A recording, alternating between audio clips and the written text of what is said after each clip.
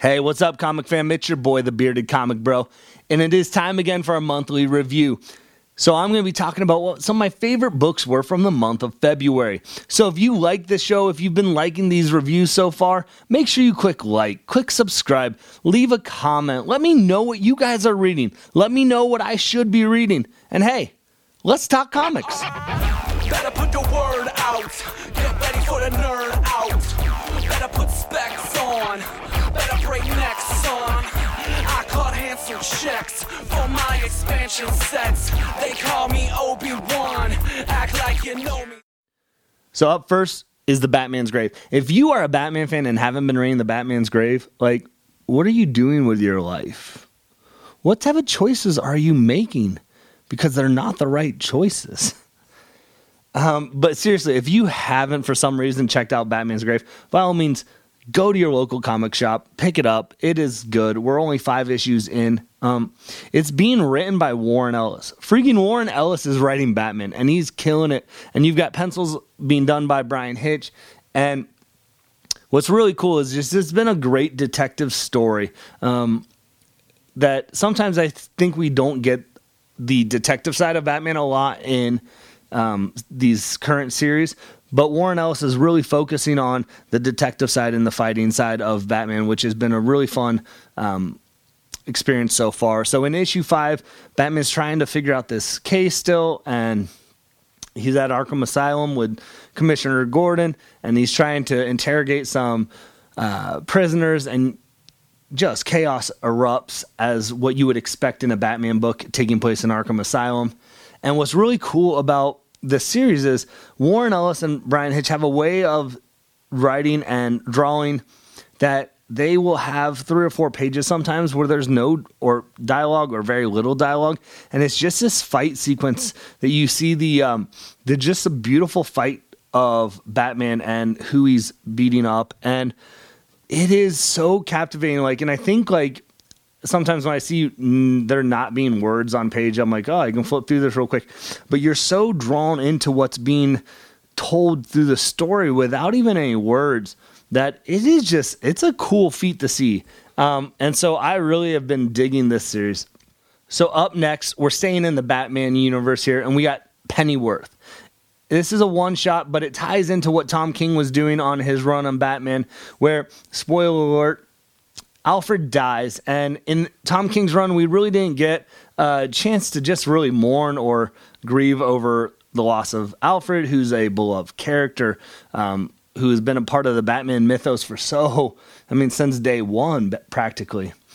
And what's really cool about this issue is it is the funeral that basically we want and that we need for Alfred. And so the Bat family goes to a secluded bar that no one's there, and each one slowly is telling its story, and they're showing how the integral part of who Alfred is to these stories, that he was really the glue that held the Bat family together, that he was a part of a lot of missions that you just didn't see, and the successes that Robin and Batman and Batgirl and all of them had a lot of times were because Alfred was behind the scenes doing something that you just didn't notice, or was off panel doing something that we wouldn't have noticed.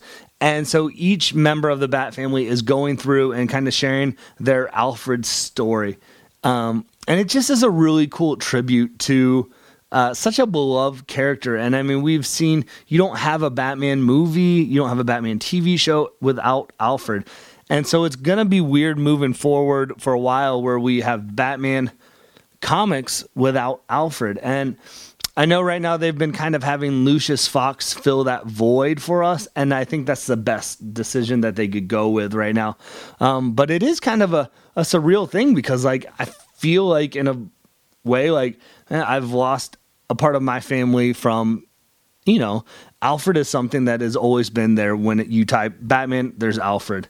And so it's kind of been weird reading some of the books so far and him not being a part of it. So I was really excited when I found out we were going to get this kind of one shot to celebrate Alfred and just what he means to the Batman legacy. So if you haven't read it, by all means, check it out. It is a good read indeed.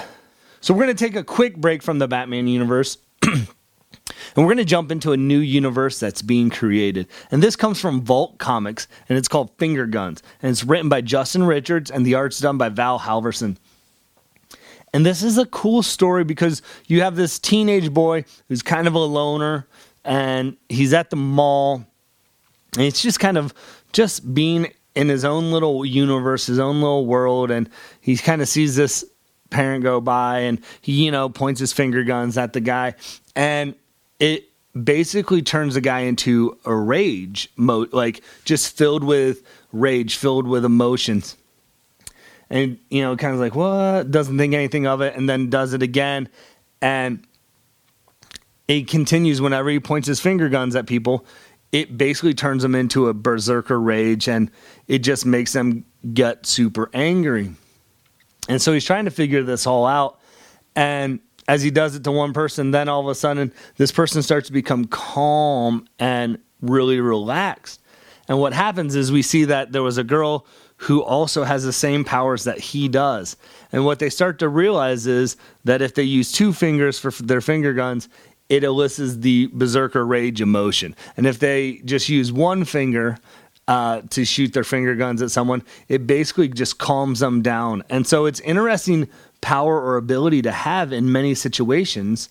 And I'm excited to just kind of see where they take this story, where they take this this whole universe that they're kind of creating.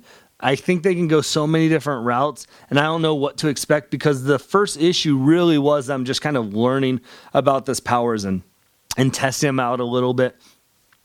But I'd be curious to see where they take this because, it's so many different routes that they can go. So yeah, I mean, it's just a fresh new story, and I'm excited to continue reading it. So up next, we're back in the Batman universe, even though Batman's not really in this series. We're talking Suicide Squad, and this is issue number 3, and it's being written by Tom Taylor, who wrote Deceased, and he killed it on that, pun intended.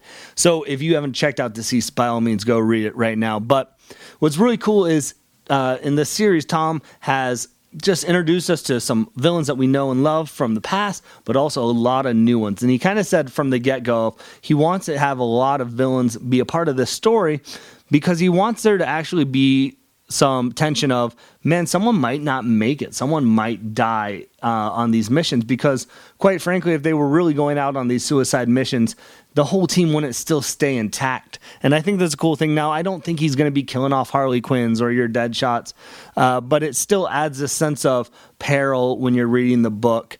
And you have this kind of, it starts out in two teams, two different types of Suicide Squad teams that basically have to merge together. So you have teams that hate each other already now that are having to merge together with people that they don't know and are going to hate already.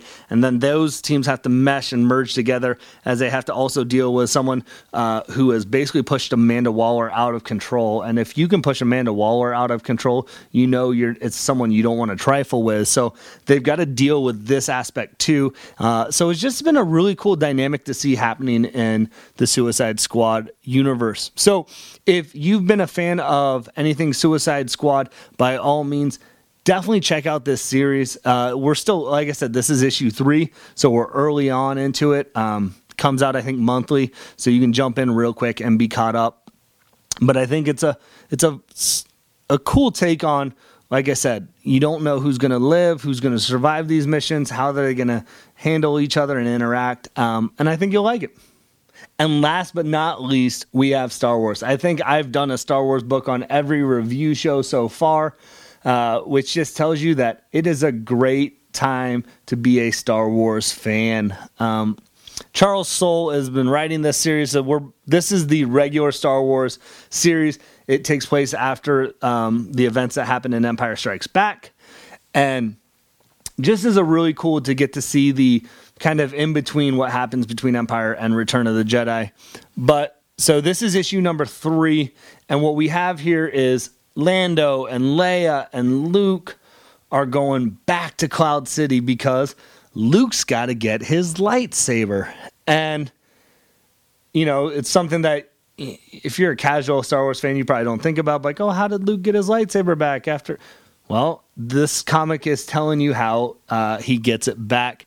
And so we get to see them go back to Cloud City after all the events that took place in Empire Strikes Back. And the Empire has control of Cloud City, so they have to kind of figure out a way to sneak in. And obviously that's where Lando comes in and is key for that.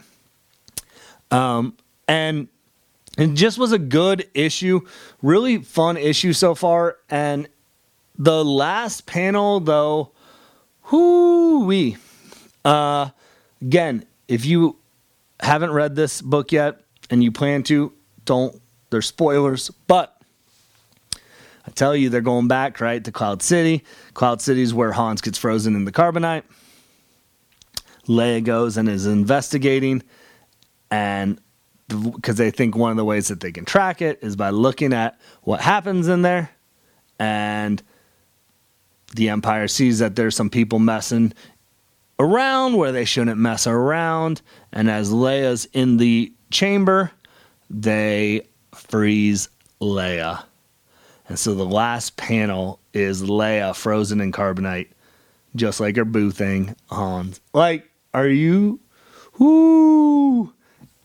I'm excited to see where it goes. Obviously, we know she's going to get out because of what happens in Return of the Jedi. But it just was a cool, did not see that coming kind of moment.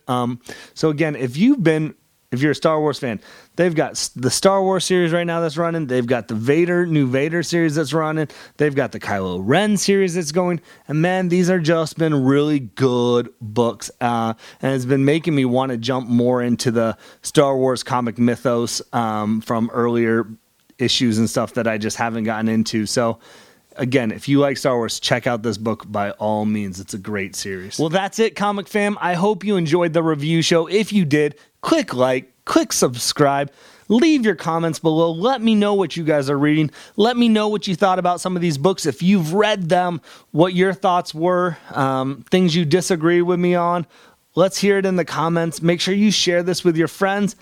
And as always, grab some comics, spend some time this weekend, and nerd out.